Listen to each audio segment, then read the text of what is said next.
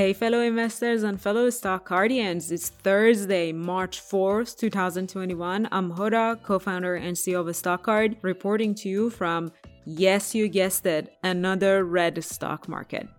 Despite a somewhat promising start to the day, all three indices finished Thursday in the red. With today's decline, the Nasdaq index's year-to-date return fell by more than 1%. The other two indices are still holding in the green, but if the market continues to fall, they are not too far from a negative return for 2021 year-to-date. Investors were hoping Chairman Powell would talk about intervention of the Fed to calm the market. For example, investors hoped for Powell's remark to reconfirm that it would redirect some of its bond purchasing to long-term treasuries to control the rise in the interest rate. Instead, at the Wall Street Journal Jobs Summit today, he confirmed that the Fed's stance is to wait and see how the economy gets to the target 2% inflation rate. For now, the Fed won't come to the rescue, and that may have contributed to today's sell-off. Now let's go and take a look at noteworthy winners and losers for the day. Shares of Burlington Stores were up more than 11%. We have discussed this stock before. This is the only retailer I know that has shut down its e-commerce operations and is doing quite well servicing its price-conscious bargain hunter customers. In its latest quarterly earnings report, the company doubled its new store opening target, and investors are celebrating this brick-and-mortar success story.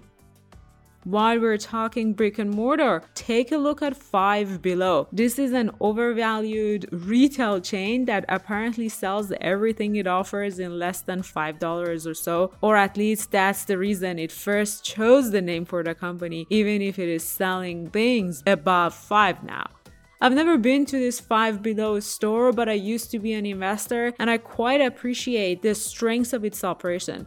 On the company's stock card, click on Strong Operations and check out its growing revenue, profitable, and cash-rich operations. One noteworthy thing about Five Below is perhaps it's the only rare brick-and-mortar retailer stock that is hovering in the overvalued range.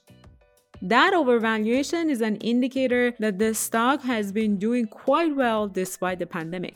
Let's do a little bit of research together here.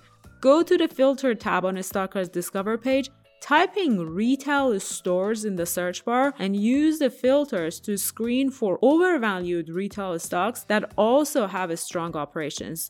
The result would show other retail operations that have been doing well despite pandemic, just like Five Below. It's a real short list of stocks, but I think all of them are worth your attention. Nike, for example, is a strong brand, and the reason it's on this list because it has a direct-to-consumer retail operation. LVMH is on this list because it sells luxury stuff, and that's perhaps why the company has been doing well. And Anta Sports is a very interesting company to pay attention to. It's a Chinese partner and seller of several large global brands such as Nike. This is a good short list of retail stocks to add to your watch list. By the way, as I told you yesterday, I went beaten down stock shopping today. If you're following the beaten down portfolio, you'd get a list of my buy the dip stock picks notification today. Most of them are from the gene editing watch list we created and researched yesterday together. As a reminder, I believe the gene editing list of stocks are excellent long-term growth opportunities that are having a bad start to the year and are beaten down to relatively good prices. Look for the daily portfolio notification email if you are following the beaten down portfolio on a StockCard's portfolio store. As always, if you like to give a stock card a try, research as many stocks as you want and receive updates about the stocks and portfolios that you are following, just like the beaten down portfolio I discussed. Sign up for the 14-day free trial with promo code ROLLWITHOURCEO, all lowercase and in one word.